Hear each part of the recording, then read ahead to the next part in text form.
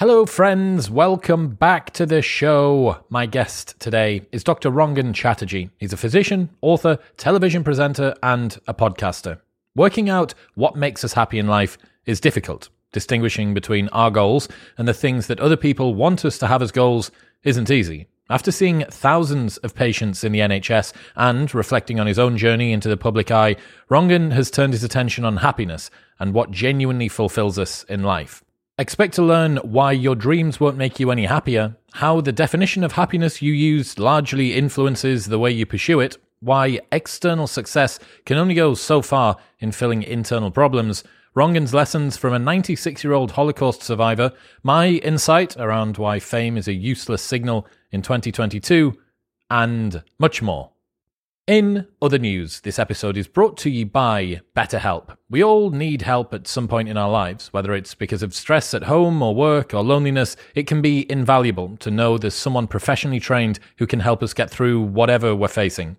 Over 2 million people have taken charge of their mental health with BetterHelp's online service. It removes all of the hassle and awkwardness that can be involved in finding a therapist and gives you some essential, simplified steps instead. There are a broad range of experts available, categorized by their speciality or combination of specialities like addiction, social anxiety, or relationships. You can start communicating in under 48 hours. It's not a crisis line or self-help. It is professional counseling done securely over the internet. The service is available for clients worldwide. You can log into your account at any time and send a message to your counselor. You'll get timely and thoughtful responses. Plus, you can schedule weekly video or phone sessions so you don't even have to leave the house. It's more affordable than traditional offline counseling, and financial aid is available. Head to betterhelp.com/modernwisdom. That's betterhelp.com/modernwisdom to get 10% off your first month and to take their free quiz to see what they can do for you and to have them explain all of the different options that they have available. betterhelp.com/modernwisdom. In other news, this episode is brought to you by Praxis Careers. They are helping ambitious and entrepreneurial young people launch their career without college. Praxis apprenticeship programs help you to break out of the classroom and into an awesome career with a fast-growing business without any student debt. You get a year-long apprenticeship program that combines a skills bootcamp plus a full-time paid job at a growing business. 6 months of professional development, then you land a full-time job in sales, marketing, or operations. Coaching and mentorship is provided along the way to help you get started and thrive in your career long-term. Plus, you get lifetime access to the Praxis network as a graduate. There's over 500 graduates of the program and have a $50,000 average salary at graduation. They're accepting applicants from all over the world and have been running a college alternative since 2014. Praxis apprentices gain the skills, network, and confidence to drive their careers on their own. Alumni go on to start their own businesses, grow into leadership positions inside of high-growth startups, and achieve personal and financial freedom. Head to discoverpraxis.com/modernwisdom to download their program guide and schedule a call with a practice advisor to learn more about the program. Applications are now open for 2022 cohorts. That's discoverpraxis.com/modernwisdom. And in final news, this episode is brought to you by Athletic Greens. You are not eating enough fruit and vegetables in your diet, and you know it. And this is going to help. No matter how varied your diet is, no matter how hard you work, you're always going to miss off something. Macronutrients, micronutrients, minerals, probiotics, prebiotics, and to know that you have a product which is just going to cover those bases and fill those gaps in your diet is very reassuring. It's great if you're traveling, it's great if you're having a period of extra stress, or just to ensure that your health is looked after no matter what goes on in life. Athletic Greens is even NSF certified for sports in the US, meaning that Olympians can use it, and they've updated the recipe 53 times over the last 10 years as new research has come in. It's lifestyle friendly whether you eat keto, paleo, vegan, dairy-free, or gluten-free, and it contains less than 1 gram of sugar without compromising on taste. You can also get an entire year's free supply of liquid vitamin D, 5 free travel packs, free pots, shakers, and a 60-day money-back guarantee, so you can buy it and try it for 59 days, and if you don't like it, they will give you your money back by going to athleticgreens.com/modernwisdom. That's athleticgreens.com/modernwisdom. But now, please welcome Dr. Rangan Chatterjee.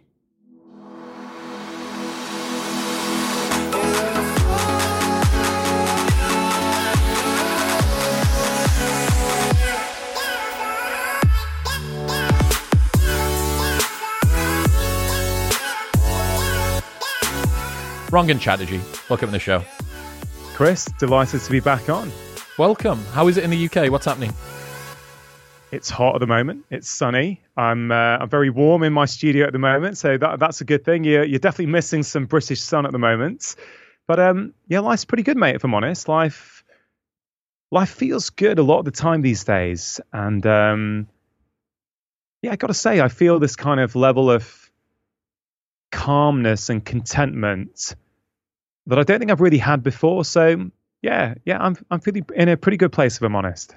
You say in your new book that you think happiness is a skill, and it seems like that's been something that you've worked at here as well, right? That calmness is something that you've had to cultivate. It's not something that you've randomly stumbled upon.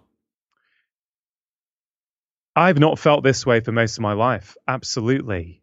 I think I've really thought about happiness in the early part of my life. I think, like many people, I thought happiness was this kind of vague concept that I knew I wanted, but like I didn't know how to get it. I kind of thought, at some point in life when everything goes my way and I've got a smile on my face the whole time, I'll probably be happy.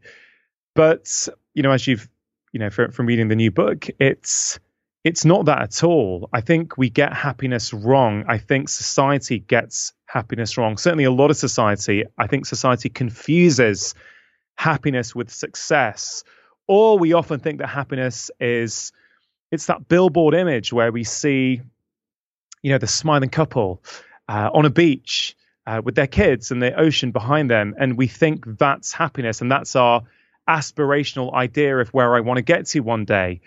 And I am convinced more and more that happiness is a skill. It's a skill that we can develop. It's a skill that we can get better at. We can practice it every day. And the more we practice it, the happier we feel. And I think fundamentally, especially when we be very clear what we mean by happiness, I think fundamentally that's what every human really wants. What do you mean by happiness? For me, happiness has three core components: alignment, contentment, and control. And this is the model of core happiness that I've really been working on over the past couple of years and that I've been writing about.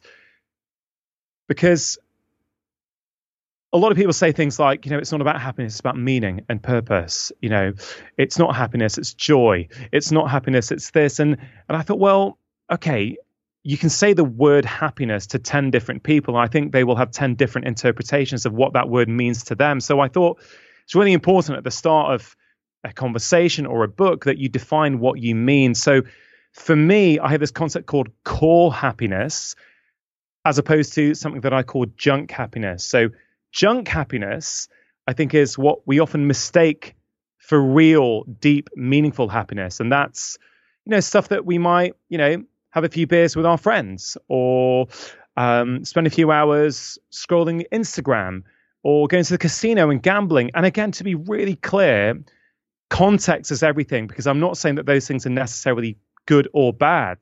The problem with those things, I think, is if we do them too often, so too frequently, and if we confuse them and think that that's what's giving us that deep level of happiness, I think that's where we run into problems. So core happiness has these three components, right? Alignment, contentment, and control. So what do I mean by that? Alignment. This is when your inner values and your external actions match up. It's when the person who you really want to be, the person who you actually really are inside, and the person who you actually show up as in the world are one and the same. That's alignment, right? So the more we can become aligned in our life, I'm saying that we're going to strengthen that alignment leg of this core happiness stool. The second leg is contentment. So contentment is about feeling calm, feeling at peace with your life and your decisions. So what are those things in your life that give you that sense of contentment? And then the third leg is control. Now, Chris, I thought long and hard before using the word control, because control, again, is another word that can feel problematic to some people and can be misinterpreted. When I say control, I'm not talking about us controlling the world, right? The world is inherently uncontrollable. I mean, It always has been, but the last couple of years have really shown us that, right? No matter what we may want to happen, the world is going to just keep going the way it wants to keep going, right? So this is about a sense of control, right? What is it that you can do in your life that gives you a sense of control? And, we know from the research, a sense of control is linked with academic success, social maturity, health, longevity, happiness. So I designed this concept of happiness to try and I really wanted to come up with a complete model, but also a practical model, because I do think sometimes we have this vague concept of what these things are, and we can, be philosophical about it and think about these things as ideas. But my drive to write this book was to help myself and also to help my patients, right? Because there's a strong link between happiness and health, which I think is very much underappreciated in society. It's very much underappreciated in my profession. So I wanted to make something practical that people can, kind of take with them in their back pocket and take around with them in their life and try and figure out, this is why this feeds the contentment leg of the stool. That's why it's helping me with my happiness. When I do this, man, I'm not acting in alignment. That's why afterwards I feel really crap and I can't sleep, and I keep replaying that over and over again in my head. And so I've used this model with people, and most people I've come across who I've talked about this model to love it, and they find it a very simple and practical way of helping them get more out of their lives. I think you're right. When you say happiness to different people, it means different things. And when you've got such a big, ephemeral, diffuse concept, breaking it down into just anything that's more component parts is going to help you to be able to work out what contributes to it. I think that the alignment part is an interesting one because everybody plays different roles and puts different masks on depending on what environment they're in. But after a little while, if you're not careful, you can sometimes lose the distinction between what is the mask and what is you, especially if you felt like you have to play a particular role for a long time. Maybe been in a relationship that you haven't been particularly happy in, and you've been lying to your partners so much for so long that you don't actually know what you feel about the relationship anymore. Or maybe you've been at work in a job that you feel very unsatisfied in, or very, very overly satisfied in, or you want to go somewhere else, whatever it might be.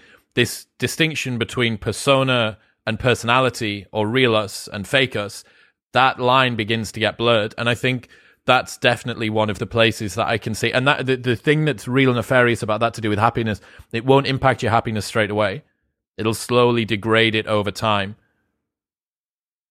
Yeah, when you're not aligned, for sure, bit by bit, it erodes at the core of who you are like acid. It just sits there.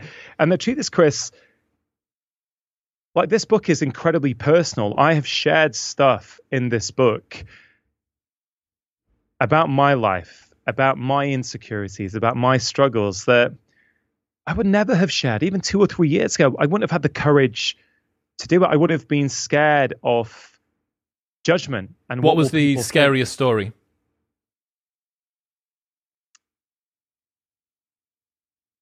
I think at the start of chapter 3, which is entitled "Treat Yourself with Respect," I started off talking about when I was at university at Edinburgh Medical School. And on a Sunday afternoon, after a couple of nights out, we'd often end up at Diane's Pool Hall at Edinburgh. We'd, put some pound coins in the jukebox, have the tunes playing, be playing pool. And here's the thing, mate.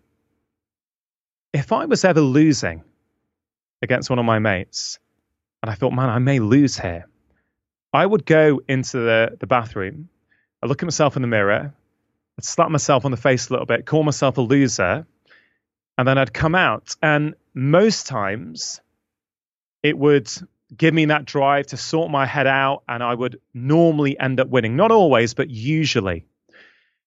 And at the time, I just thought that was who I was. I thought, yeah, I'm just super competitive. I don't, I like to win. That's who everyone around me thought I was. That's who I thought I was. Now, interestingly enough, I am no longer competitive, and we can maybe talk about that later if you want. But I shared, how I felt in that moment, what I would do in the mirror, how I would talk to myself. And a few years ago, I wouldn't have wanted to reveal that part of myself. Like, I'm a I'm a doctor in the public eye. I'm a well-respected medical doctor. It didn't fit with that idea that I had in my head of what a medical doctor should be talking about in public. But again, that's a story, because all of us play roles in our life. A doctor is not who I am. It's simply one of the many roles that I play in life.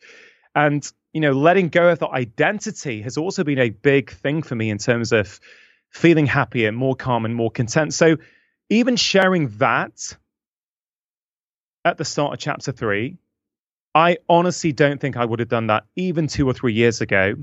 And actually, interestingly enough, like my wife, who, she's amazing. She used to be a barrister. She helps edit. Well, she doesn't help. She edits my podcast. And when I'm writing and I want her to help me, and I say, hey, babe, listen, I've got this idea. Look, can you just read these paragraphs and tell me, does that make sense? She refuses point blank. She goes, no, I'm going to wait until the end. And she always wants to wait until I've basically completed the manuscript, and she can come with a clear, unfiltered mind. She could basically look at it with complete clarity. And she always makes some really, really insightful comments. It gives brilliant feedback. And I'm like, oh, I hadn't noticed that. Okay, thank you. That's awesome. But with this book, the first thing she said to me was, hey, babe, listen, are you sure you want to share all of this in the book? And it was really interesting because I thought about it. She wanted to protect me. She's like, are you sure you want to share some of this stuff about your personal life? Do you want that out there? You have a large public profile. And I thought about it. And you know what? I just said, yeah, I'm okay with it. Like I feel really comfortable with it now. I've done the work. I've gone through it. I processed it. I'm not scared of that. Like, I'm not scared of showing that part of me. In fact, in many ways, and I've learned this through my podcast, Chris, I'm sure potentially you have as well, on your show, but I quickly learned 4.5 years ago when I started my show that the best way, the easiest way to do this week after week is just to be yourself. If you are trying to perform each week and, present a certain image of yourself to the world or what you think a doctor should be, that's going to be knackering. It's going to be tiring. It's going to be exhausting. And I soon learned that if I was just myself and opened up and shared the things that I was struggling with, what I found hard, where I've learned something in life, I found on those conversations, not only would more people listen, but the feedback I got, people were like, oh man, it's so awesome to hear that. So it's great to hear that you've got the same struggles as I'm going through. And so I couldn't have shared like this a few years ago because I was scared of judgments. And that fear of judgment, Chris, it really comes into that question that you asked me about what was one of the most revealing things about me. And as I say it to you, I'm thinking, well, maybe Chris is thinking, well, that's not that revealing. Do you know what I mean? It's not that revealing. And I guess it's all about perspective, but certainly for me, it would have felt too hard. But Chris, I've really tried to figure out where this comes from in me. And I really think a lot of it, like many of our personality traits and what we think are our behaviors and our I guess our personalities, a lot of the time they are adaptations to what happened in our childhood.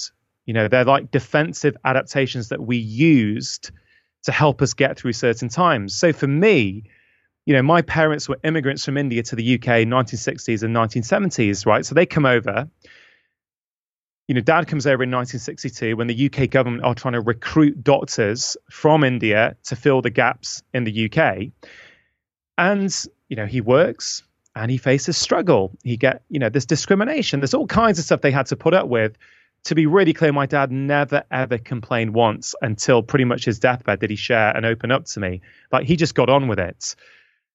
That's such an immigrant mentality as well, that, isn't it? Totally. And actually, one thing Dad did say to me before he died, Chris, is he said, son, look, I put up with it. This wasn't my country. I came here from India.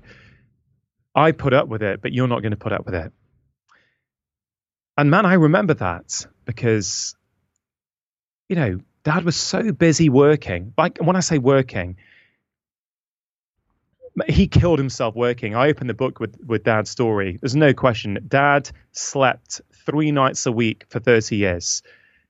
it was literally, as I say in the book, like happiness and success often gets confused. Society's definition of success drove my dad. He worked hard. He provided, in many ways, a great upbringing. Certainly from the outside for my brother and I didn't really see my dad much growing up. But I don't resent my dad in any way for it. Dad did what he felt he had to do. But what's really interesting is that when I was a kid, Chris, I'd come home from school, and if I got 19 out of 20, my parents would say, well, why not 20? If I came second in the class, it was always, well, who came top? Why didn't you come top? What did you get wrong? Again, like this is just the most, for me, from the outside looking in, Indian immigrant family with father as a doctor, like son about to be a doctor. This is just straight from the playbook. Well, exactly. And these cliches are all cliches because they're real, right? They're exactly what happens. So one key lesson I've learned for happiness, which we'll maybe talk about later, is perspective is everything. Perspective is absolutely everything. And so this situation, right, little Rongan showing up after school, pretty chuffed that he's got 19 out of 20, I took on this belief about the world when I was young that I'm only worthy of love, I'm only enough when I'm top of the class, when I've got straight A's, when I've succeeded, right? And there's no one above me. That's the idea I took on. And I've only realized that in the last few years. I've actually, pretty much since Dad died, and then, I stopped looking for my answers out there, and I started to put the mirror there and start look inside and try and figure out who I was, whose life was I leading, why do certain things trigger me in certain ways. And, I took on that belief that's driven me to, get to medical school, be a doctor, get a good job, by society's definition of success, I've got it, right? I've got the respectable job. I've written 4 international bestsellers, and this 5th one is about to come out now. My podcast is the #1 health podcast in the UK and Europe, right? From the outside, it all looks fantastic, right? It looks wonderful.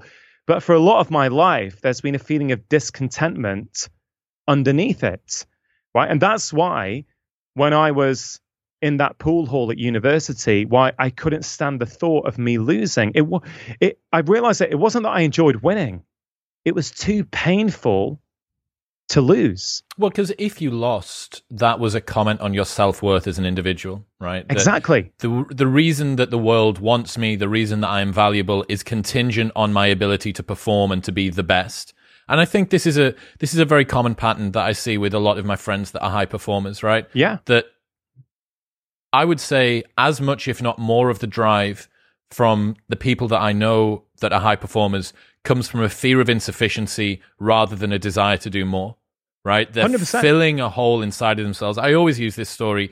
Eddie Hall, I remember I watched this documentary about him, and he said if he hadn't won the World's Strongest Man in 2017, 2018, that he would have been dead, divorced, with no relationship to his kid, because the training protocol and the substances that he was on, he was 6'3", 200 kilos, and murdering himself on a daily basis in the gym. Because of how hard he was training, he had no relationship with his wife, and his marriage was on the rocks, and he had no time or patience to see his kid, and his relationship with his child was ruined. Now, Eddie went and won World's Strongest Man that year, and off the back of that, he's much healthier, he has a better relationship with his kid, a better relationship with his wife, and, kind of everything's fixed. But the way that we looked at Eddie Hall's success, we applauded the fact that Eddie succeeded within that very narrow domain of being World's Strongest Man. There's glory, there's accolade, there's sponsorships, so on and so forth. But no one actually sees the externality of that. No one sees the price that you need to pay to be Eddie Hall. Or Tiger Woods is another example, greatest golfer of all time, but world's most public marriage failure, can't bear to be in a relationship, been in multiple car crashes whilst he's been on antipsychotic drugs, fallen asleep at the wheel, spent half a decade out of the sport because of how hard he was pushing himself due to injury, all that stuff. And you go, okay, would you pay that price to be Tiger Woods? Yeah. Like, what's the price of success? And if the price of success is happiness, en route to succeeding in an attempt to make ourselves happy, you go, hang on, so I've stopped the thing that I'm trying to get, as a part of the outcome that I'm trying to achieve en route to achieving that outcome. So you go, okay, so if we remove the chase of success from that situation, you're just left with happiness. And it's so strange because there is still this tension. We want to feel like we're enough. We want to feel like we're contributing to the world. And yet, a lot of the time, the route that we take toward that contribution kills our ability to be happy in the moment. Yeah, 100%. I mean, we see this story played out over and over again. Tiger's a great example. I write a section on Tiger in chapter 1, and I think I've called it Worshipping the Wrong Heroes. As a kid, I did really look up to Tiger. If I'm honest, I still do now. Like, that doesn't mean I condone or don't condone his behavior. It's not for me to judge another human being in terms of what they have or haven't done. The point is, as a kid, I put him on a pedestal, like many people do. We think we want to be Tiger Woods, but I'm not sure we really do. Like, we think we do, but it's like, how relevant is Tiger to my life, honestly? Like, I may want to play golf like him, but A, do I have his talent? Let's even assume I did have even 10%, 1% of his talent, which I don't, but let's say I did. Have I got 8 hours a day to practice? No. Can I do my job and look after my family and practice? No, it has no relevance. We put these people on a pedestal that have zero relevance to who we are, and we worship the wrong heroes in society. Because if I'm going to worship Tiger, I got to worship every part of him: the failed marriage, the problems with painkillers, the deep internal pain and suffering. You can't have one component and not the whole thing, and that's the mistake we make. So these days, I've really been thinking whether heroes are a problematic idea in general for society. I think that because if you are, I guess it depends what you mean by hero. If you're putting someone on a pedestal, then by default, you are lowering yourself in comparison to them, right? So they are higher than you. They're not equal to you. And I think that can be really, really problematic. And it's funny, I was chatting to my wife about this recently because she never did hero worship growing up. Never. She doesn't get it. She didn't get it when we first met that I had this kind of tendency. I wonder if that's a male trait. Potentially. I mean, I don't know any sort of research or science on whether that is the case, but it would kind of make sense to me that, yeah, I think certainly the way society is now. Well, men are more status driven overall. In general. Yeah. So I think that it would make sense for us to try and model ourselves off the people that we see that have the most status. Women don't tend on average to be competing on status as much as men. So I think that it wouldn't surprise me if that was the case. Yeah, so I think the kind of Tiger story it's kind of, how many times do we need to hear this stuff before we get the message? Because we can keep hearing this stuff, yet we still then get seduced by this idea that actually this is what we should be chasing. So let me add in how I think it would be a good way to model this. I agree that putting somebody in totality on a pedestal and saying this is a person universally worthy of admiration and I want to try and model their life as much as possible. I think that you're correct to say that that's probably not a good idea. But as soon as you understand this red pill, which is that you can't take part of someone's life, you have to take the whole. And the goal is to be able to find somebody who has elements that you want to be able to model yourself off. You want to say, I like Tiger's work rate and dedication to his sport. Okay, I can take that. I can take that as an individual element. As soon as you realize that, we're all playing at different levels, right? There's certain things that people are better at, and you are not subservient to them, but you are kind of in their shadow a little bit until you can get to be as good as that person at that thing. The line that we don't need to cross is, this makes me less worthy as a person, this means that I have less value to society or less worthy of love, and so on and so forth. But if you can pick it apart and say, exactly, I like their dedication to their craft. I like the way that he always makes time for his kids. I like the fact that him and his wife have a really fantastic communication strategy or whatever it might be, Like, those are things that we can pick apart and you can tease the components of success in that way. Yeah, I completely agree, mate. It's like, it's the nuance that we need. It's not that it's all bad or all good. It's like, no, that there is potential here to go, that's a really awesome personality trait. Okay, I'd love to have a bit more of that. And, to conclude that section in the book, I wrote about my father-in-law. right? Because I talked about Tiger, and then I said, you know what? Someone I really, really look up to these days, not in terms of putting on a pedestal necessarily, but I I think, going back to the core happiness tool, right? We've got alignment, contentment, and control. So alignment, we're talking about values, your inner values and your external actions. They are they the same? Are they getting closer and closer to being the same?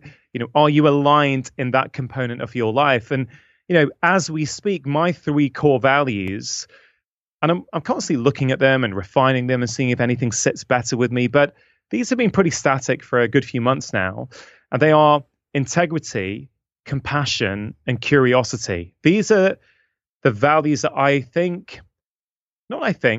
really believe I bring to every aspect of my life, whether it is as a husband, as a father, as a podcast guest with you now, Chris, as a podcast host, as a doctor, whatever. These values represent a huge part of who I am.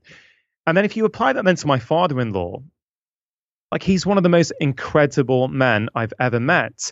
He has so many qualities. But one in particular is I've never seen him ever raise his voice to anyone. He always speaks with this beautiful, soft, compassionate tone. And he has a smile that literally lights up every room that he goes into. He makes people feel better, not because he's trying to, just by nature of who he is. He lifts everyone up around him. And I think, well, wrong, instead of idolizing Tiger Woods, like, I don't think we should idolize anyone necessarily. So I'm not saying I now idolize my father-in-law, but I'm like, well, these values are much more relevant to my life, right? So why can't I look up to those values and go, yeah, wow, that's a great model of how to interact in these settings that I can take and start utilizing. So again, going into that nuance piece, I think that's a really important, I think it's an important way that we can start thinking about it. Who do we have in our life around us?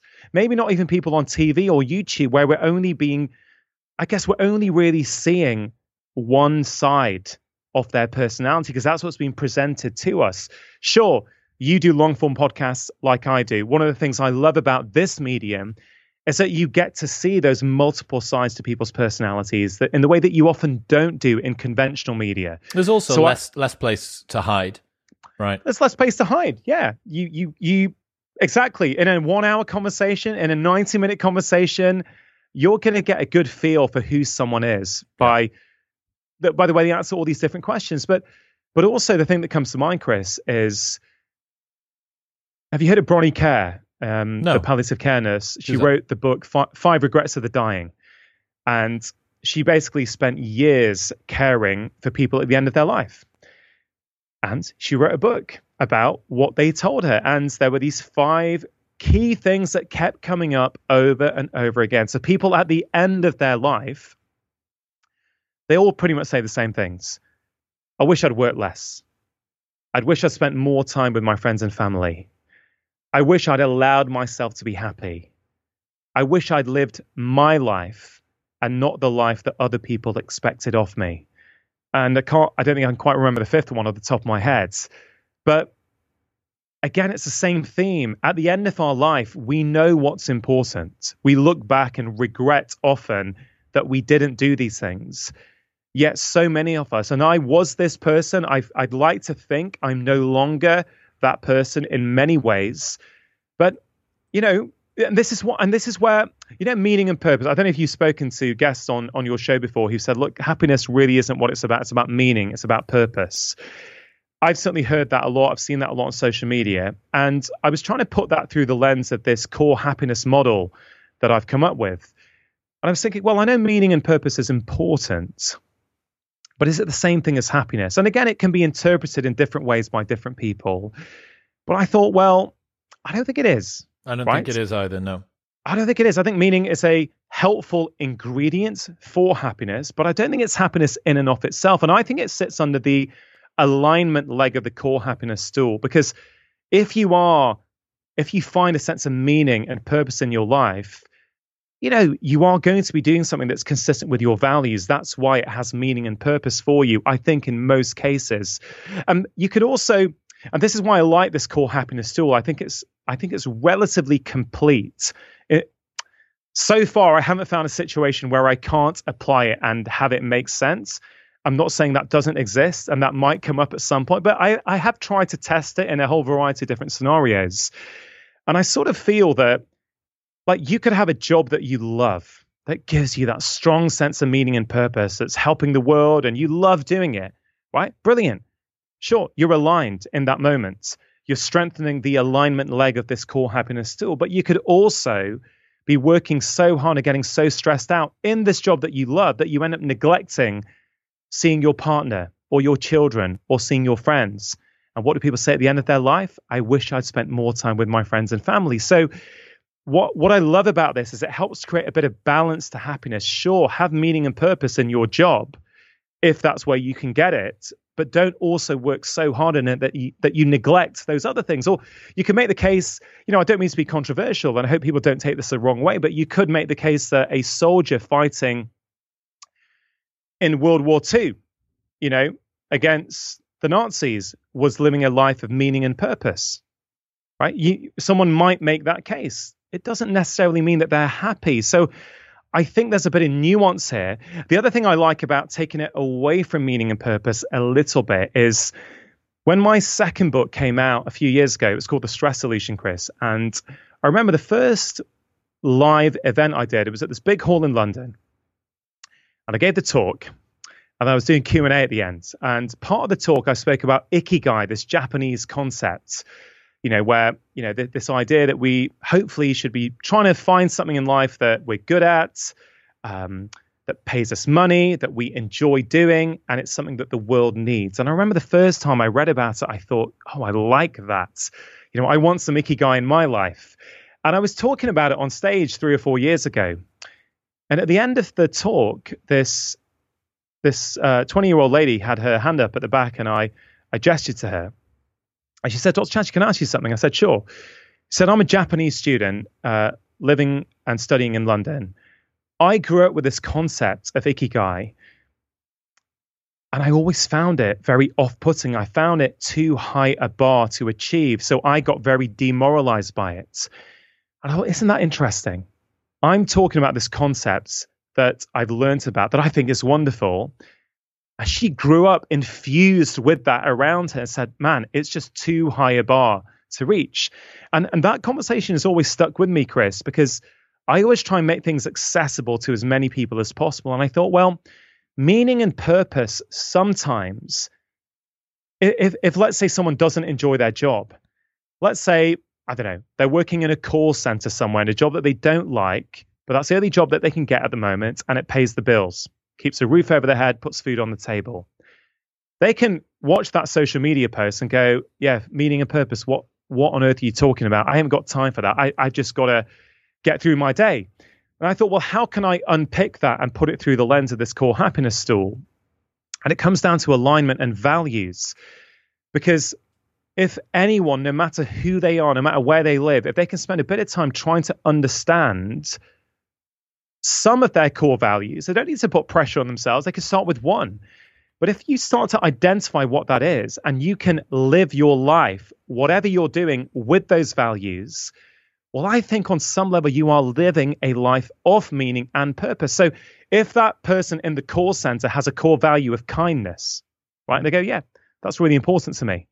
Okay, well, maybe you don't love your job, but if when you leave the house in the morning and you pick up your takeaway coffee, you're kind to the barista, if when you get on the bus and you're kind to the bus driver, if when you're at work, you're kind to your colleagues, well, you may not love your job, but you're still living in accordance with your values. You are living with meaning into your life. And I feel that the more people do that, that will help them over time change that job in the future.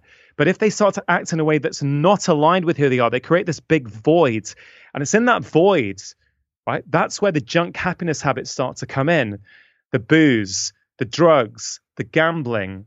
Do you know what I mean? It's to fill that void when we're not being who we are. So that's kind of how I try in my head and put that all together for people. And I hope that's a much more accessible message for a lot more people. One of the problems that you have with the Ikigai lady that asked you the question, as soon as you posit an ideal, you immediately begin to measure yourself in reference to that ideal. And that basically means that every ideal is a judge. And your ability to be idealistic is always going to outstrip reality's ability to deliver that to you, right? You're never going to be able to get to that potential all the time. And this is why chasing down a potential that's always moving is like running toward the horizon, right? Every step that you take toward it continues to move it further away. That being said, I don't think that means that we shouldn't have ideals and we shouldn't have goals and potentials that we want to try and achieve. Yes, it's going to make you feel uncomfortable because you think, well, my job doesn't perfectly align between what the world needs, what I can be paid for, what I love to do, and whatever the other one was. However, I understand why that makes people uncomfortable. Something else that's interesting, a model of happiness that I think is quite useful, is the difference between Daniel Kahneman and Daniel Gilbert's look of happiness. So Kahneman's justification is the goal of life is to live a life which in retrospect you're glad you lived. That's meaning. Daniel Gilbert's definition is momentary happiness. Every single moment, more hedonic, is an optimal strategy. So an example here would be you could live the remaining 50 years of your life on a lilo in a beach somewhere with a cocktail in your hand, and that could be you for the rest of time. Now, you might look back on that situation and say, I don't think that I had a lot of meaning or contributed to a higher purpose, but every moment during that was happiness, right? Yes, it was momentary. Yes, it was fleeting. Yes, it was very shallow, but there was some sort of very immediate shallow joy that you got from that. Conversely, you could go through a situation where you are the soldier in World War II. You believe in the cause that you're fighting for, you're doing something that you know that's good, it's hard, there's camaraderie, but it's not happiness in the moment. You're not the guy that's on the lilo in the middle of the pool with a cocktail. But when you look back on your life, you find that was incredibly meaningful. And the more that I've thought about it, I don't think that these two concepts can be blended together particularly easily. I think that many of the things that cause us to feel meaning in retrospect aren't things that can provide us with in-the-moment hedonic happiness at the time. And this is why having different elements to the way that you live your life is important. That you have a job that maybe you really work hard at and you contribute to something that you feel that gives you meaning. And then you go home and you have some friends that you can just have a laugh with and you have joy in the moment. And this is a more multifaceted view of how happiness and meaning play together. And there's definitely a tension in it. I think that's a beautiful way of putting it. And I agree. It's on one level, it's hard to have those two things sit neatly side by side. For me, it comes down to kind of intention. You know, my role and my desire is never to tell people what to do. I've never done that as a doctor. Like, honestly, I've never told a patient to give up smoking, like they have to give up smoking. It's been, as a fellow human being, if that patient comes in to ask for my opinion, then I will give them an opinion and say, well, this is what I think smoking is doing to these various metrics of your health. And I make it really clear. And if they've understood that and they've retained that, and I'm very clear that they've understood it, and they then say to me, hey, doctor, listen, I hear what you're saying, but I get so much enjoyment out of this that I'm absolutely prepared to put it with the downsides. I'm like, okay, well, as a fellow human being, I have to respect that. My job is not to say, no, you can't, no, you mustn't do that, you don't understand. It's like, no, well, at the moment, he does understand, and he's made that choice. And actually, you know, so far I managed to get pretty good compliance with my patients in terms of the things I recommend. And I think one of the reasons is because I really do try and treat them with a level of respect that they are partners with me. I'm trying to help them, but I'm not trying to tell them what to do. And then sort of take that approach to this happiness model that I've tried to create. I'm not here to say this view of happiness is the perfect one and you have to utilize it in your life. And this is the one that blows every other one out of the water. No, I'm not saying that at all. I'm saying that I fundamentally believe that all humans at the end of their life want to look back and go, yeah, that was a pretty happy life. Or, you know, I really do feel we want happiness.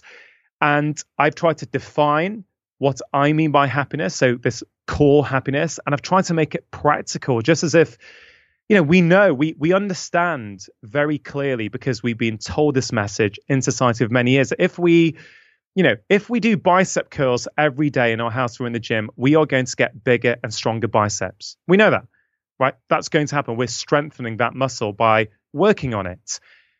And the point of me creating this core happiness stool model was to also show people that, hey, listen, happiness is also a muscle that you can strengthen. You can work on alignment. You can work on contentment. You can work on control. You're not actually directly working on happiness. This is what I'm trying to do in the book, is break down simple things to people that they can do that work on these different legs. And if you keep strengthening those legs with various practices in your life, the default side effect is going to be you're going to feel happier more of the time. Why don't you think that dreams will make us happy now? So that was quite a provocative subheading in chapter 1. Your dreams won't make you happy. And I think for many of us, I don't think our dreams do make us happy. I think our dreams often come from a place of lack rather than a place of love and abundance. It's like, I don't feel good enough. So when I get that goal, when I get that job, when I've made that money, when I can sell my company for this, you know what? I'm going to show everyone. Yeah, I was that person who can make it. And as you've already demonstrated with the strongman, Tiger, Johnny Wilkinson, right, came to the studio last week. We had a long conversation. Johnny Wilkinson, I know for people who outside the UK who may not know Johnny, in the early 2000s, one of the most famous rugby players in the world. In the 2003 World Cup final, he kicks the winning goal for England in the final minute of the game, right? Fairy tale ending. When he was a kid, right? When Johnny was a kid, he wrote down on a piece of paper, I want to play for England. I want to win the World Cup, right? So by 24, this guy has achieved his dreams. But he describes this deep sense of emptiness, loneliness, anxiety that accompanied that dream. Literally the morning after he's delivered his country the World Cup for the first time in God knows how long, he feels empty, nothing, literally nothing.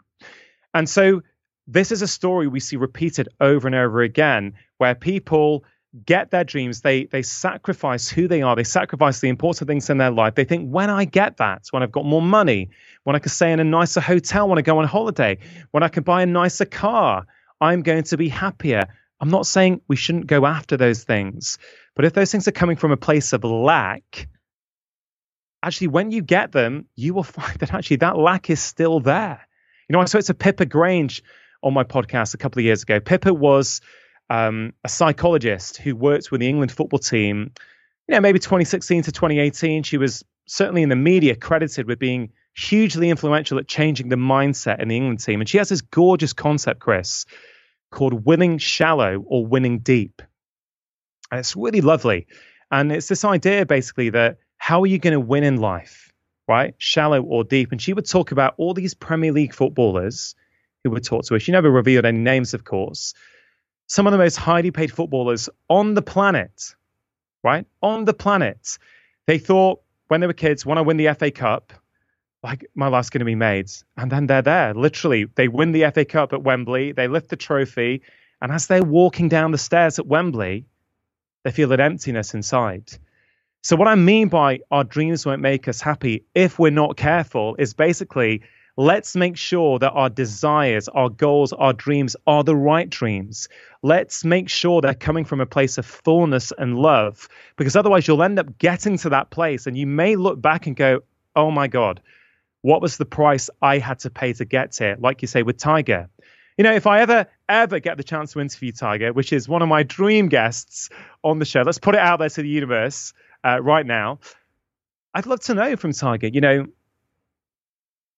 was it worth it? Was the juice worth the squeeze? Yeah. Was it worth it? Or, when you watch the Michael Jordan documentary on Netflix, and, I don't claim to know Michael's story intimately. I just don't. But I've watched the documentary. I found it really, really powerful.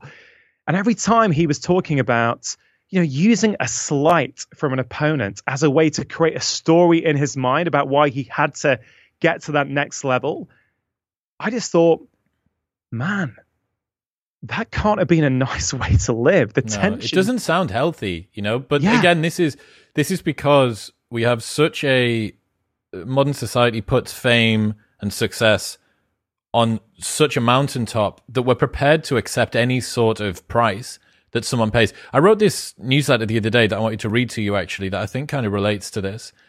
So I was talking about the strange way that we applaud fame, right, in the modern world. Do you want to be someone or do something?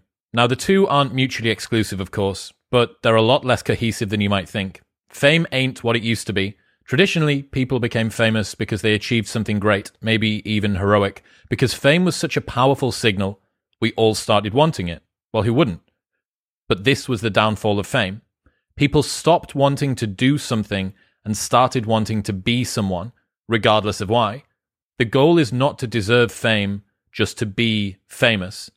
Once upon a time, fame was bestowed on those who earned it, such as the heroic general who risked his life in battle or the famous doctor who restored sight to the poor and afflicted. It was heroic deeds that made them famous. Today, fame is only granted to those who seek it. That's from The New Philosopher. Fame itself has been separated from what it was supposed to indicate. It's no longer a trustworthy signal of honor, courage, creativity, or anything else, except maybe an above-average need for attention. So why do we chase it? Because modern fame is the promise of obligation-free status. If you could shortcut the work bit and just get the reward bit, why wouldn't you? And when people become famous for drinking juice while skateboarding on TikTok or being picked out of obscurity to go on reality TV, why wouldn't we try to game that system too? Fame roots our happiness in other people's heads. When a person is inflated with fame, the rest of us have it in our power to deflate him. Other people's heads are a wretched place to be the home of a man's true happiness, said Arthur Schopenhauer. To be famous is to volunteer to be a scapegoat. You're treated like a king until you screw up or people get tired of you. Then you're sacrificed at the altar, giving the public someone to hate together.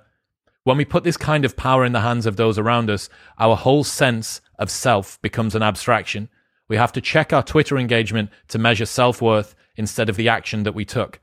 Fame can make you happy if what brought you fame also brings you happiness, which means you would remain happy if your fame were to diminish. Yeah. To be somebody or to do something, in life there is often a roll call. That's when you will have to make a decision to be or to do. Which way will you go? From John Boyd. I love it. So much there. There's so much truth, so much to reflect on there. You know, as you were saying that, Chris, like the things that were coming up for me with this idea of, you know, fame for fame's sake, you know, fame without doing the work, which of course can be done these days in a way that it could never happen before. And it also reminded me of something that happened last summer. So last summer, there's a sort of big event twice a summer that Chris Evans, the sort of media personality, radio DJ in the UK, has been running for years to raise money for charity.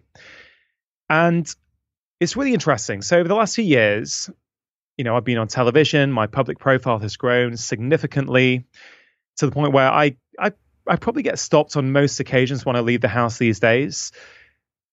But I always try and keep my kids and my family as much as I can separate from it. So my kids really haven't seen daddy out doing his work and his job, right? So when I'm with the kids, I'm unshaven in my shorts, just hanging out in old t-shirts, doing whatever. You know, I'm not bothered about that kind of external type appearance.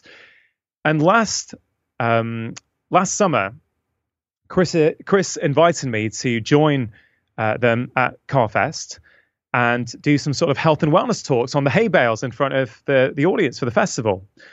I thought, okay, this would be pretty cool. And the family were invited as well to go and camp with everyone and stuff. And I thought, okay, this would be a fun experience. So anyway, we're going to do the event, right? Me and Chris and a couple of others talking, taking questions, talking about health and wellness, stuff that I love doing.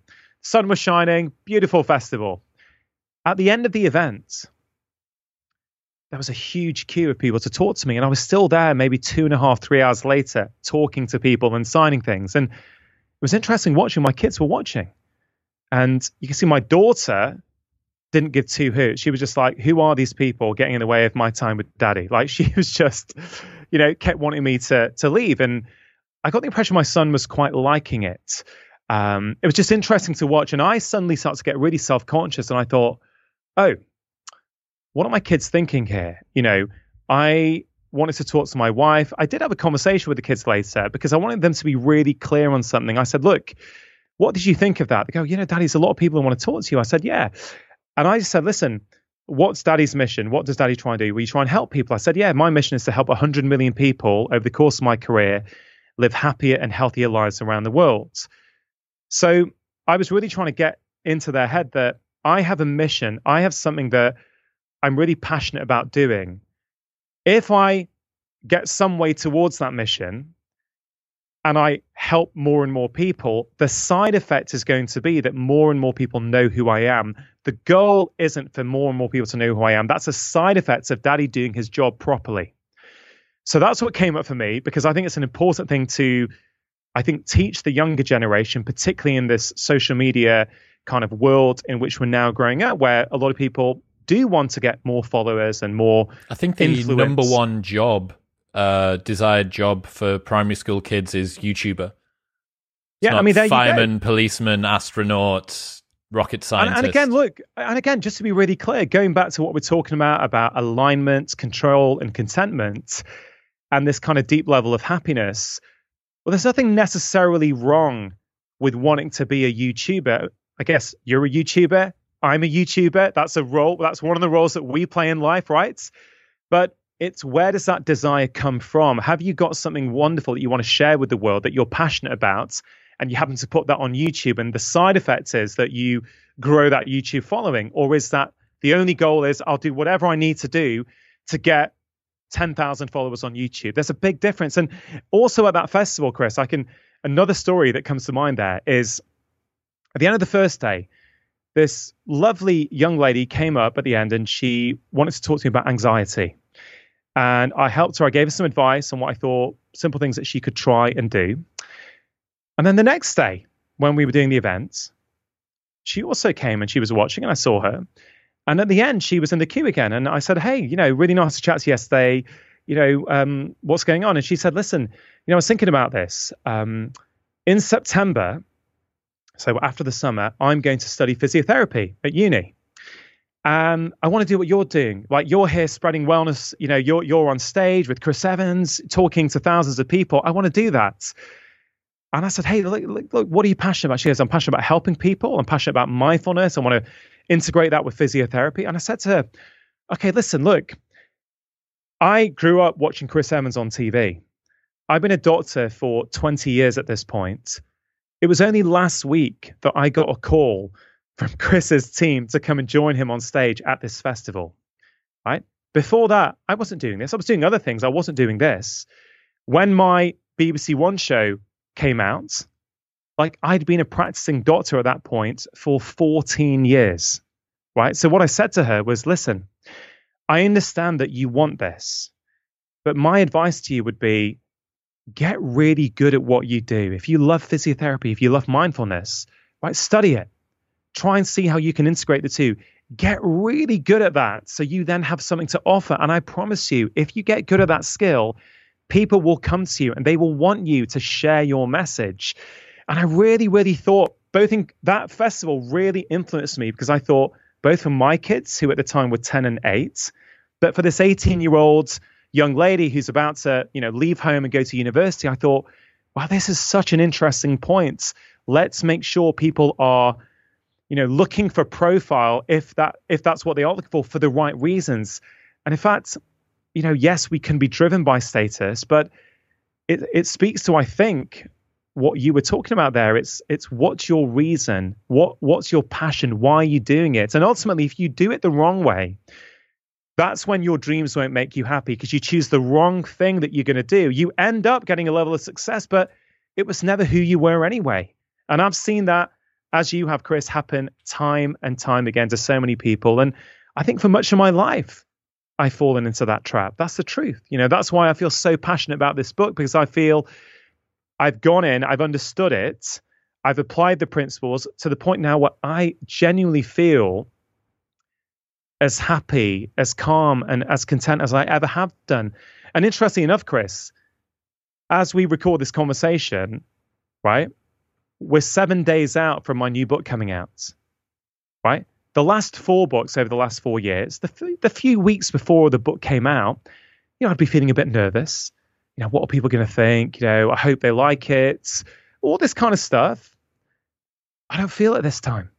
Like, I genuinely feel that I've managed to get to the place where I know who I am, and my self-worth has got nothing to do with how well this book does.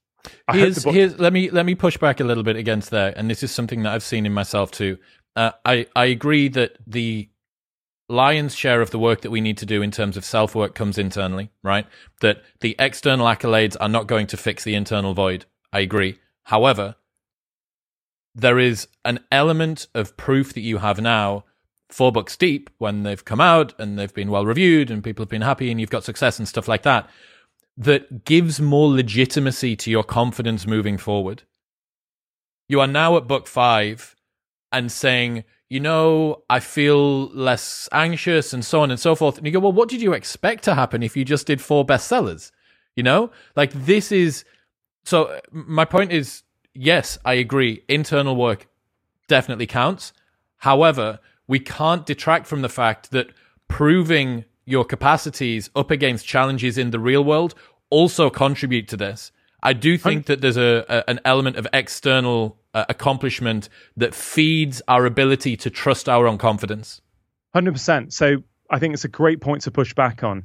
I don't disagree with that, right? So first of all, let me take that aspect that you directed to me, right? Which is, you've written 4 international bestsellers. Of course you're chilled. Well, that's not the case for all authors, because often what happens, right, is that the bar gets set so high. So now the pressure is on. Then they will say, man, I've had 3 bestsellers. Man, I hope this one hits number 1 as well. If it doesn't, you will feel like a failure. And that may seem, that's a nice problem to have, mate.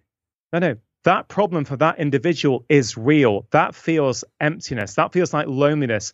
I know an author who actually, their book was like number 15 in the charts and the first 3 were number 1, right? And they felt like crap. Like, they would drink more. They would stress out more. It would affect their relationship. So I don't think it's a natural consequence of me having proven my worth. And I agree that helps. I totally agree that helps. Having had the level of success that I have had so far, yes, it does give that confidence. But I also feel very proud that I have gone in and I've worked really hard to get to this point now where I know, honestly, and let's see what happens. But genuinely, I feel, see what I do, Chris, there's a whole chapter in the book on this, chapter 5, which is my favorite chapter, which is every day for me is a learning day. It's a learning opportunity where I look for friction in my life to teach me something about myself. So when I rub up against something that frustrates me or I wish was other than the way it is, instead of wishing that the situation was different or that someone was behaving differently with me, I put the mirror up and I go, okay, Rangan, what is going on with you? Why is this bothering you? Has this highlighted an insecurity in you? What is going on that you can grow from? Because otherwise you're dependent on the actions of others and the world around you for you to have happiness and inner calm. And I was that person for 35 years where I needed things to go a certain way to feel good. And so I practice. It's like going to the gym, mate. Instead of doing press-ups in the gym, I press up against other people. When I press up against other people, I use it as a way of learning about myself. So I feel anytime I get these pangs of jealousy or comparison or these kind of emotions that I've had in the past, I use it as a way to go, what's going on here? That's interesting. And so therefore, I feel I can say with a high degree of confidence now that I'm coming in thinking, actually, I ain't just saying this. Like, I genuinely feel if this book was to bomb, right, I'm still proud of it. I still believe it to be the very best book I've ever written and the most important book I've written. But who I am as a person is not dependent on its success. Now, it was 4 or 5 years ago. It was. I also know that my wife and my kids do not care whether daddy sells 1 copy of this book or 100,000 copies. They don't. And I've learned that. So for me, having kids has been incredibly helpful for me. Right? I'm not saying it's for everyone, but for me personally. So that's how I'd answer the first part of that. And I guess the other part of that sort of comment you had was about, we do need some degree of external validation, that metric. And I agree. We do need people to say, to know that, we have value, and actually our tribe can see us and they can hear us go, yeah, man, that's a good job. That has real value for us. But again, I would come back to, where does that desire come from? If that desire comes from, sure, get the external validation, but if you think that external validation is going to fix the hole that you've got inside you, I'm not convinced it's going to do that. So, and then the wider question, Chris, is, do you need to go through it to learn it? Can you just learn it from hearing conversations like this and hearing people, or do you have to have that adversity? Do you have to go through it? This is a perennial question, man. And I vacillate between it, right? Part of me thinks that a lot of the wisdom that we attribute to ourselves and our self-work is just coming along for the ride as a byproduct of getting older. Yeah. I know that we expedite it. I find tremendous value in great conversations and insights and things like that. But it's not about knowing more. If it was knowing more, then the most successful people on the planet would be the ones that had read the most books. And although there might be a bit of a correlation, that's not the way that the truth works. It's to do with who genuinely inculcates the things that they read, who applies them in the right way, who resonates with those things, and also who has the most life experience. There's tons and tons of friends that I've got who are bookworm idiots, but life sages. They've had endless amounts of interesting life experiences that bleed into them being able to understand the way that the world works. So I think that you can expedite it, but there's an amount of trials and tribulations that you need to go through in order to really make those lessons resonate. I think so. Or you need to have some degree of life experience to put these lessons on and go, had I sort of thought about it that way, I might have experienced it differently. But Chris, one of the most impactful conversations I've had in my entire life was on my podcast about 2 years ago. I spoke to Edith Eger. Right. So Edith Eger, when I spoke to her, was 93 years old. Right. So when she was 16, she grew up in Eastern Europe. I think she was getting ready for a date with her boyfriend that night, and they got a knock on the door. Her sister, and her parents got put on a train to Auschwitz, the concentration camp. Now, she said she'd never even heard of Auschwitz at the time, right? So they get to Auschwitz. Within, I think, 2 hours of getting there, both of her parents are murdered. And then later that day, she was asked to dance for some of the senior prison guards. Right. And the first thing she said to me that I think about on most days is, she said, Rongan, listen, before my mum left, the last thing she said to me was, Edie, nobody can ever take from you the contents of what you put inside your mind. And she said, when I was dancing in front of those prison guards, hours after her parents were murdered, I wasn't dancing in Auschwitz. I was dancing in Budapest Opera House. There was a orchestra playing, there was a full house, I was wearing this beautiful dress. That's where I was dancing. I wasn't dancing in Auschwitz. I was like, okay, that's interesting. That's very, very powerful reframe. Then she told me, when I was in Auschwitz, I wasn't the prisoner. The prison guards were the prisoner. They were the ones who weren't free. They weren't living their life. In my mind, I was free. I was like, okay, man, that's just so powerful to think that you can do that in these conditions of absolute hell. And the final thing she said to me that I honestly think about probably at least once, if not twice a day, is this idea that, Rongan, this is how she said it to me. I think she said, Rongan, I've lived in Auschwitz, and I can tell you the greatest prison you will ever live inside is the prison you create inside your mind. And what I took from that, and it had such a big influence on my life, and this speaks to whether we have to go through stuff. Yeah, we have to go through some stuff, but I think we can also learn from people at the extremes of life who have gone through stuff and come out the other side with an incredible degree of forgiveness, empathy, compassion, and calm. And I think, well, if Edith Eger can reframe any condition in Auschwitz, I'm pretty sure in my life, most of the things that bother me, I can reframe.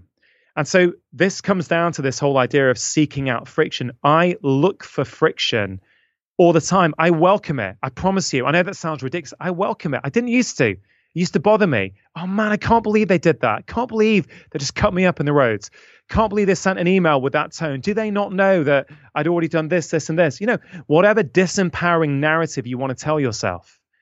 But I've now practiced so regularly that I feel most of the time, I'm not perfect, so I probably don't do it all the time, but most of the time, in the moment, I can reframe a situation to choose what I call a happiness story. Now, this goes to a wider point, Chris, which I think I'd love your view on this, but it all comes down to perspective. Like a huge part of our happiness comes from our ability to choose a narrative and a perspective that works for us, that makes us feel good and calm and content, rather than taking that sort of victim narrative, which many of us have learned from our parents, we've learned from society, and actually just creates emotional stress in our body, which is why a lack of happiness can also lead to very poor physical health outcomes in your life. And so it comes to this point for me is, what is the truth? Does the truth actually matter for our happiness? And a lot of the time, I don't think it does. Right? Take the example of a couple. Let's say a married couple who've had an argument. Right? What happens? Well, it kind of depends who you ask. If you ask one party, they're likely going to give you one story about what happened. You ask the other party on the other side of the table, they'll give you another completely different narrative over the same situation. Right? So what really did happen? Football fans, there was a psychologist studied this. Two different sets of football fans were shown the same incident on a video replay. And they were, this wasn't in the middle of the game. This was when they were feeling calm and I think, in control of their emotions. What happens? Two completely different narratives of the same situation.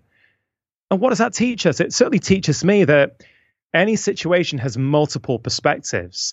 So why not choose a perspective that's empowering and makes you feel good? Let's say March 2020, right? In many countries around the world, certainly in the UK, we were seeing images of empty supermarket shelves with no toilet roll on them, right? People are getting wound up. It's like, I can't believe who would be taking all the toilet roll.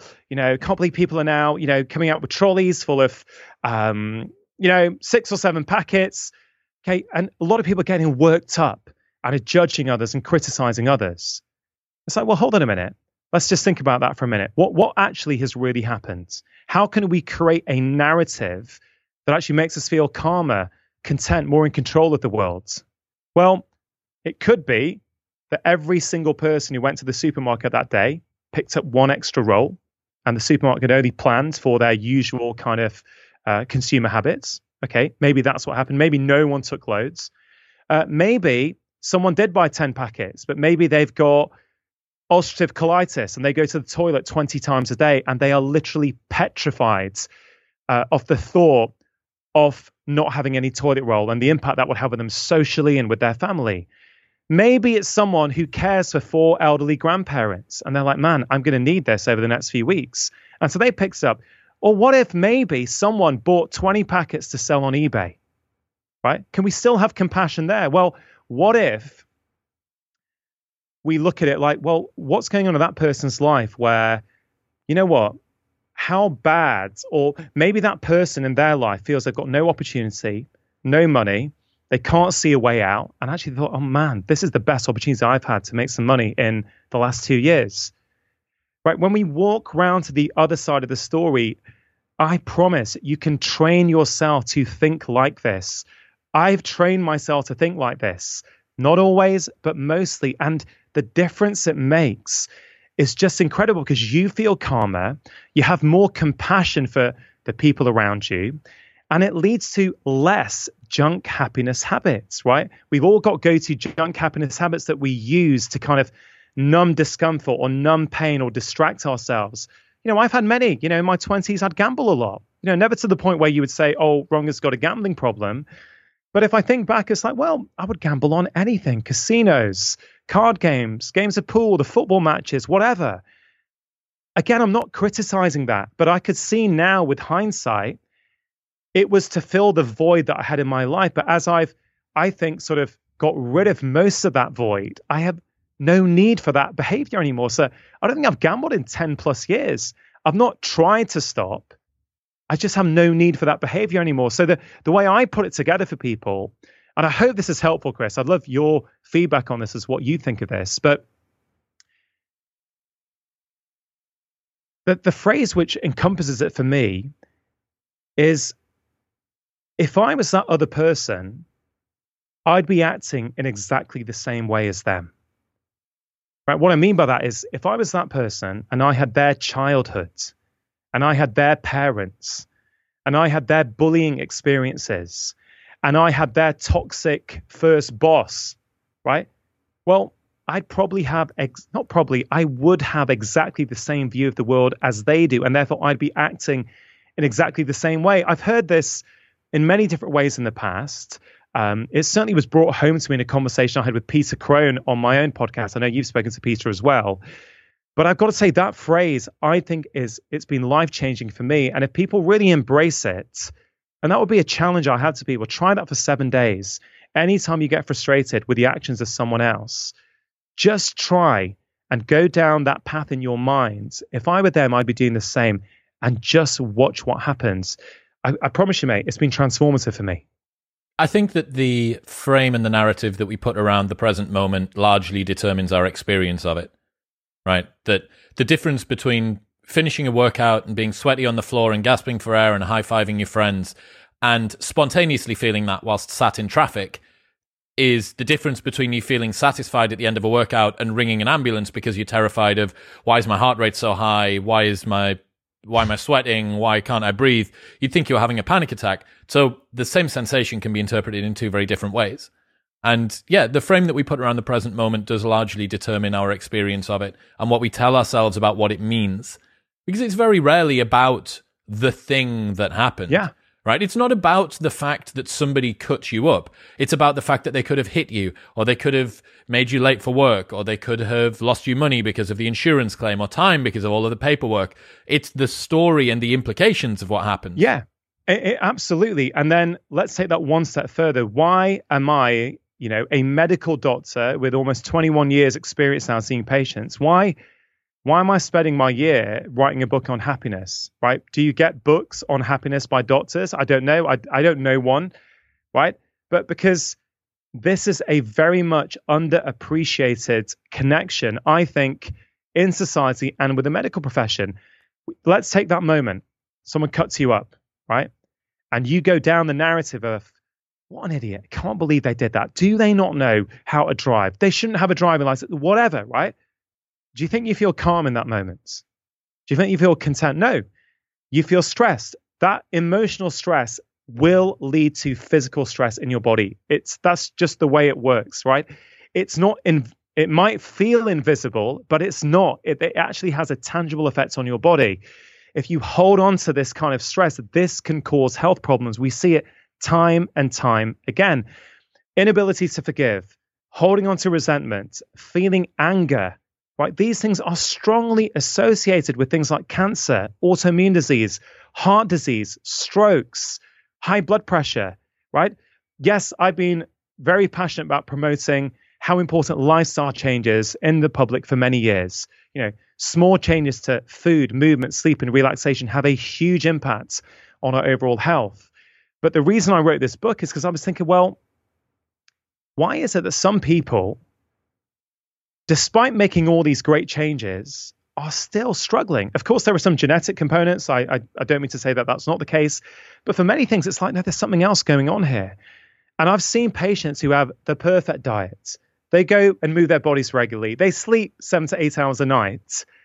But they allow the actions of other people and the world around them to adversely affect their internal states.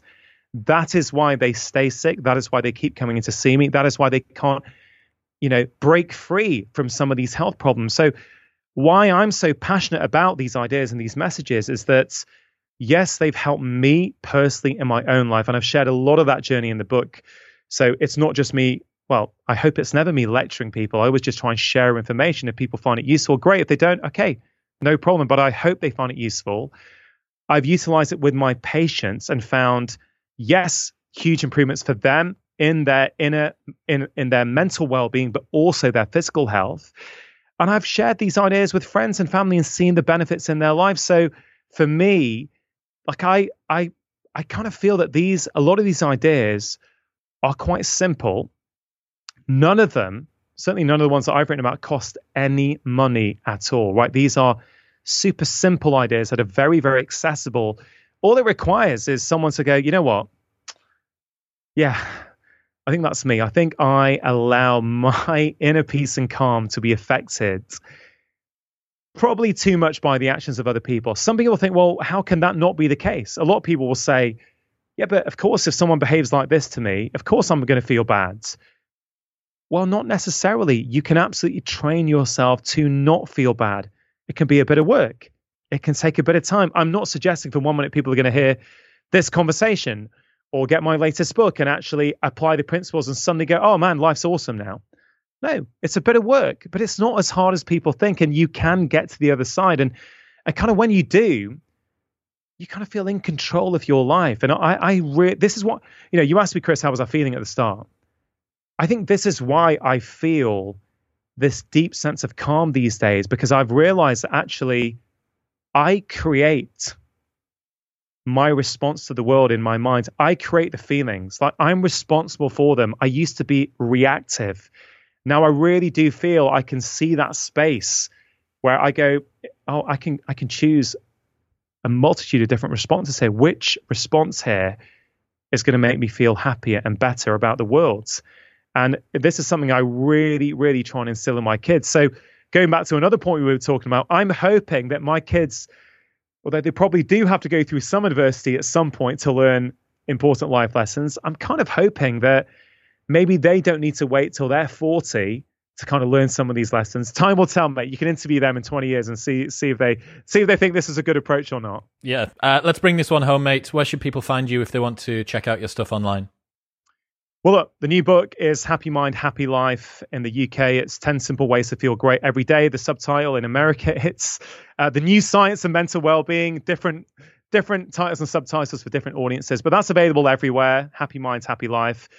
Probably Instagram if you want to follow me and contact me, or my weekly podcast, Feel Better, Live More. So if people like what they have heard and they want to hear more, yeah, do get in touch, send me a DM, and I hope you enjoy the book. Until next time, mate, I appreciate you. Thanks, Chris. Appreciate it.